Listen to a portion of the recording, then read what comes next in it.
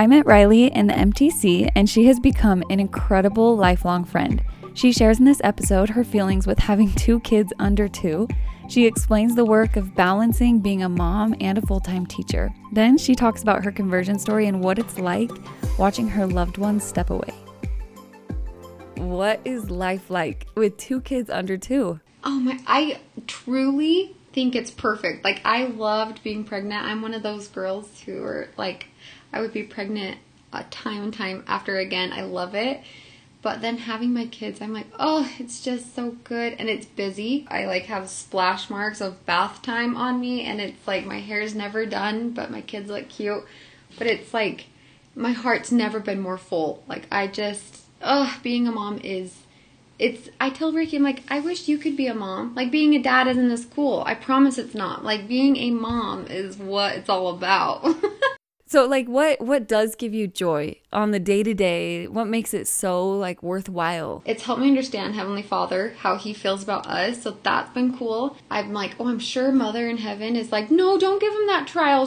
That's going to hurt them. And I'm sure, like, it's helped me understand, like, from a mom perspective, like, how is Mother in Heaven handling, like, us going through trials? Like, there's a mom aspect of it that my eyes have just been completely opened. Spiritual joy and like my own conversion, it's been like, oh no, they actually are loving parents. Just hearing her like say bubbles, I'm like, why is that cute? Why is that funny? Watching her fold her arms or learning how to run. I mean, it's like she literally will stop and smell the flowers. She'll stop and smell dandelions. And I'm like, oh, you're a good reminder of what it truly is about. I couldn't and I wouldn't be who I am if I didn't have these 2 littles. Do you ever find yourself stuck in their little world, feeling trapped? Or do you always enjoy being in their slow-paced, small little world? I truly enjoy it. I think I have been frustrated once, like to a point where I'm like, I'm gonna walk away so I don't actually raise my voice. Once. I think it's because I've wanted to be a mom so bad. Like, growing up, I was like, what if I can't have kids? It would scare me to death. And then, like, when Ricky and I were like, okay, should we start a family? I fought so hard for it. I'm like, no, right now.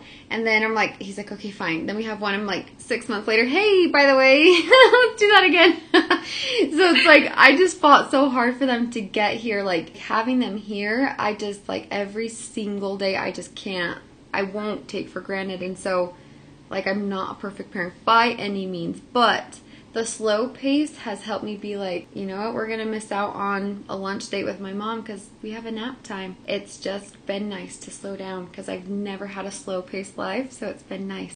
Is that just the way that you are, so joyful in parenting? Or do you just find joy pretty easily through other aspects of your life? I think both. It's been so easy to be a mom because I've wanted it, but then my mom was really like happy-go-lucky. So I think like I had a good role model of how to find the joy in things. But also Ricky is such a good balance. For example, Olive last night just dumped a whole bottle of water on the floor and I was like, what is that noise? And then I was like, oh, it's on the ground. And he's like, at least it's water. And it's like, I find comic relief with him. I don't feel like I'm doing it alone. And when I do feel like, oh man, that was a hard thing or whatever, there's someone in my corner that's like, oh, but remember the positive aspect or the funny, or, you know, it's not going to last forever kind of a thing. What about parenting is hard? I guess like what's hard is that I don't want to repeat the things that I grew up with that I absolutely did not like.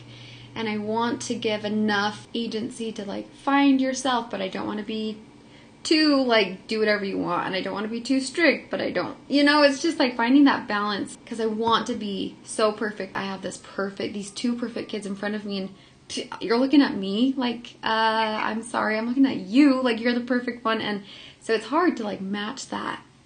So do you feel like you ever get mom guilt? Oh, yes. Oh my gosh, yes. Working is like the hardest thing for me because I just know Heavenly Father is like, He's asked me to do very specific things in life and He's not quiet about it. And so that's nice, but it's also not nice because I'm like, well, I don't want to do all those things that you've asked. So when he's like, hey Rylee, be a teacher and a mom, I'm like, I just want to be a mom. And like, even like very point blank in my patriarchal blessing, it's like, you're gonna help kids like inside the church, outside the church. And I'm like, oh, okay. So I know in my heart I'm supposed to be teaching and raising kids, and it tears me apart. Every time I go back to work after maternity leave, I cry my eyes out at night like, I shouldn't do this. I should not be working. I should be at home. I just know that there's another part of me. Like, I'm not just a mom. The faster I get to work, the faster I come home, the faster I can be with my kids. So as a mom, when you're like lying in bed at night going like, I wish I had more time to give to my kids, what do you tell yourself that makes you feel better about, even though I only had this much time, I'm a good mom? So I have journals for my kids that I write in, like, if I have a thought about them, I write it in their journal. I also do video journals.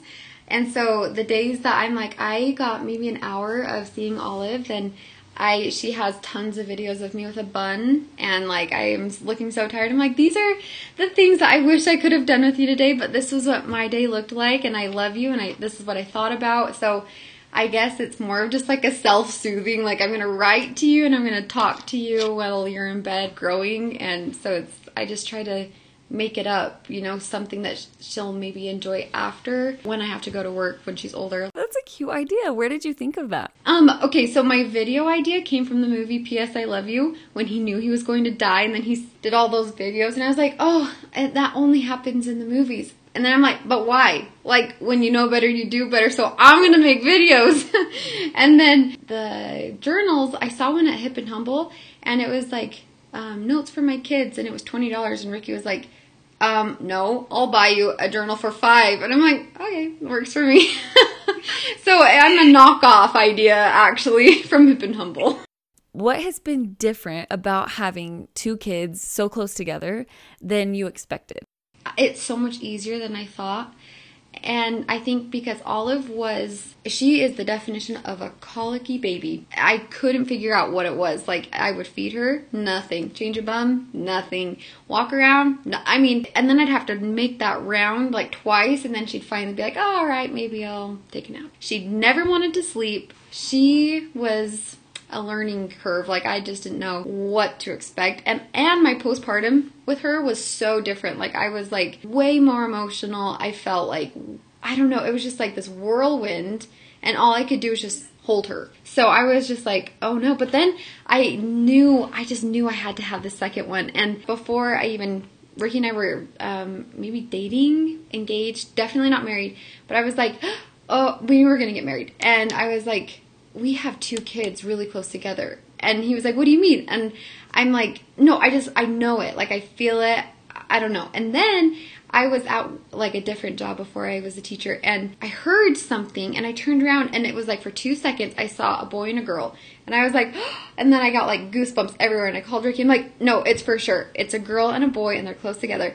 So then when I had Olive, I just knew I was supposed to have this boy super close together. And Ricky can attest to this. I was like, it's a boy. And he's like, all right, whatever. It was a boy having Stetson. It felt so much easier having him close because I knew Olive needed him. And I knew that he needed her. They had to be that close. Growing up, I knew I was going to have a boy, so it was nice to have him there.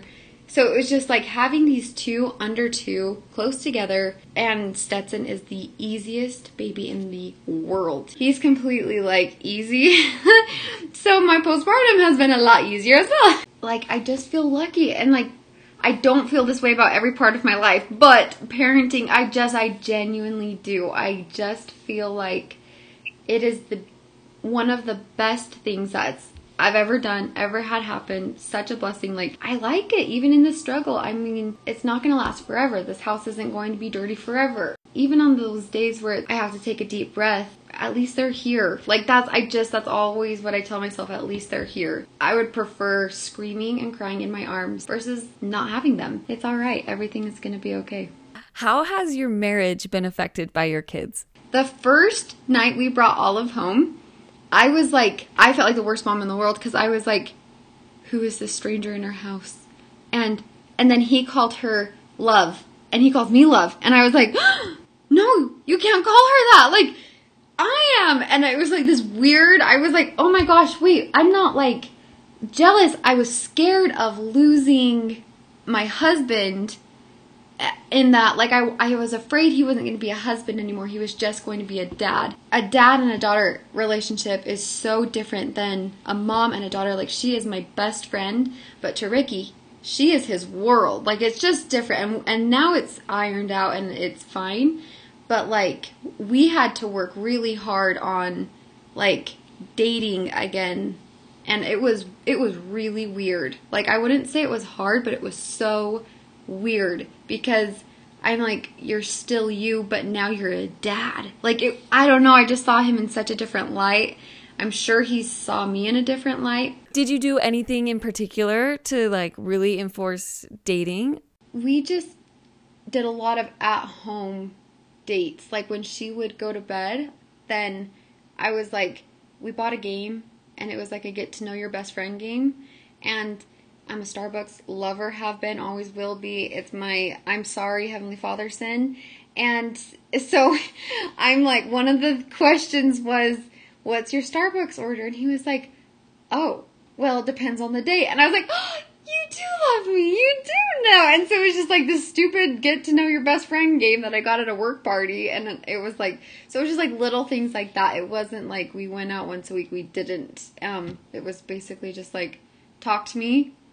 Tell me I'm cute. Tell me you see me. It wasn't anything significant. I remember in the MTC hearing your story of just how you truly became converted to the gospel of Jesus Christ. And it was a touching story. And so I would love if you could just share kind of your process of growing up in the church, but maybe not being converted yet. And then what led you to really just latch on to the gospel. Oh, I love it. Okay, so here's the thing. My family, my mom and dad are converts, and so we kind of, as a missionary, I can see we kind of led a convert life. You know, you go out on Sundays, and after church you go out, or you don't go to church, or, you know, and rules weren't necessarily like gospel guided. It was just like, get home, text me if you're going to be late. Like, I never had a curfew. Like, I loved, when I went to church, I loved the feeling. And so I would always ask my like mom and dad, can we say our family prayers? And like everyone would like, yes, but Rylee can't say them because she'll pray about the grass growing. And I would just pray about everything. And so we would have family prayer, but I couldn't say it because everyone like hated how long I prayed. And so I was like, whatever. So I've always just kind of like been drawn spiritually to the gospel. And we went to different churches growing up. Like, my dad comes from a polygamous clan, so we would go to that church sometimes. My mom's family is Catholic, so we'd go to that one sometimes. But I was baptized at 8, so we went to church. When I was in high school, I was booty short wearing, crop top, like, I swore, and I mean, I never did drugs, never drank, but I hung out with those kids. I don't know, I never, ever planned on serving a mission. I was at lunch one day with my mom in Provo, which we never go to, and I was like, she's like, what is your plan? My heart just like stopped, and I was like, oh my gosh, and then I started to cry, and she was like, what is wrong? And I was like, I'm gonna go on a mission. And she was like, is that just because we're in Provo? I was like, no, it's not just because we're in Provo. I was like, wait. And I was like so confused. I was so confused. And I was like, so I just texted my bishop and I was like, you have to open my mission portal right now or I'm not going. And he was like, okay. So we opened it up and then we had the missionary interview. But then I was so sad. I was like devastated. Like, why in the world do I have to go on a mission? Like, one, I don't have anything that goes past my knees. Like, are you kidding me? I think you called the wrong girl. But I knew it. And so then I went to the temple and I was just crying my eyes out. And I was like, this is the dumbest thing I've ever thought of in my life. But it's true. I mean, anybody who's felt the Spirit, you know, and you can't deny that. And so it's like, you can talk yourself out of it, but you can't deny when you feel something that's come from God.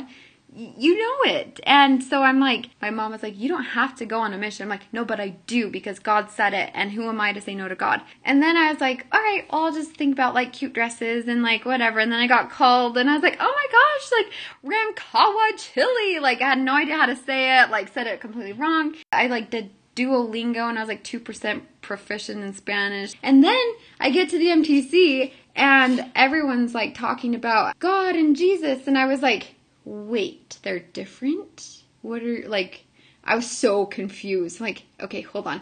And then I remember, and you might remember, we were in a big, huge room in the MTC, and everyone's talking about the celestial room, and I was like, okay, this is going to be the dumbest question known to man, but I have to ask it. And so I raised my hand, and I was like, how do you get there? And everyone, like, turned around, and I'm like, no, really, guys, like, that sounds really cool. I want to go so bad. And so then everybody's like, wow, like, we have a real convert here. Okay, so it was like missionary lesson. Like, I was everybody's first mission lesson. But I was like, oh my gosh, like, wait, that's not that hard to get in. Like, okay, I can do those things. But then on my mission, I had to learn.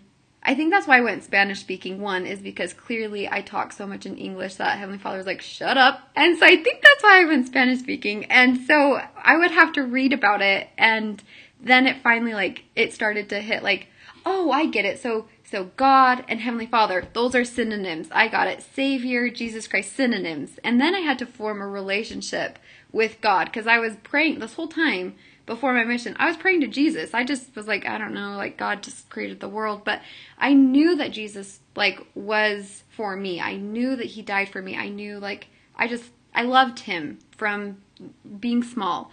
So I always, in my heart, was praying to Jesus, even though I would say, Dear Heavenly Father.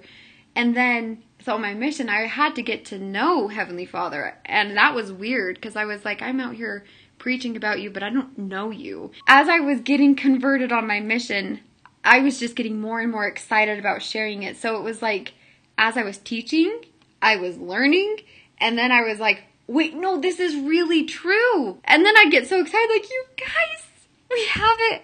We have the truth.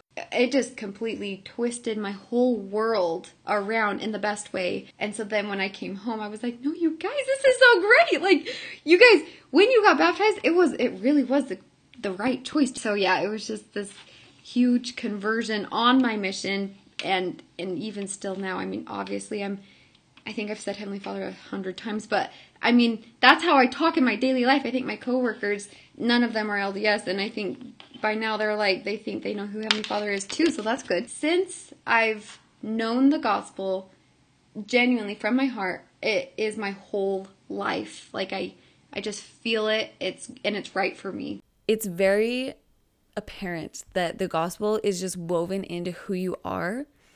So how does that make you feel, or how does it affect you when people around you start to turn away from it? It truly breaks my heart, because it makes me so happy. So what I've had to do, two of my sisters, but the one I'm talking about, her and I had this plan. We were just going to be Relief Society presidents in our different wards. We were just going to, we were going to do it together. And then when I went on my mission, she completely changed the plan, and I was so mad. And I was like, what am I supposed to do? Who am I supposed to do this with? I just was so, please come back, please, please, please, begging. And she finally was like, Rylee, it doesn't make me happy. I'm like, but why? That means you're doing something wrong. Like, I was just like, if you do it right, you'll be happy. And she's like, no, I don't want to. And I was like, oh. You don't, oh, okay, so that's it. It was just like when, like that picture when Jesus has the sheep, he's not kicking and screaming. The sheep was happy to be found. He wasn't like, put me down, I liked being alone. He wasn't like, that picture doesn't show a sheep freaking out. It shows a sheep who was saved. And she didn't want to be. So I was like, well, that's the weirdest thing in the world. But I had to it took 4 months, truly, of me just every single night being like, help me understand that. Help me understand that. Like, I want my sister to be happy. And there's no way that she's happy without the gospel. But Heavenly Father has, opened my tiny little mind to be like, no, Rylee, she's happy. The way that she wants to be, she is. She was so gracious with me. I did not handle every situation with grace, and I was very extreme, and I like have apologized 1,000 times. I'm like, I will never do that again. So she was very patient with me as I was trying to show her how much I cared, and I had to pray to know, not even to be patient with her. That's not who I was supposed to be patient with. It was just understanding she doesn't want it, and that's what's going to make her happy, and that's it. I'm in charge of me and my family, my husband, kids. That's it. And even when it comes down to it, it's only me. Like, that's the only person I'm in charge of spiritually. So, like, once I accepted that, it was like, oh, well, that's easier. I don't have to, like, force anybody back. That's not how Jesus wants it.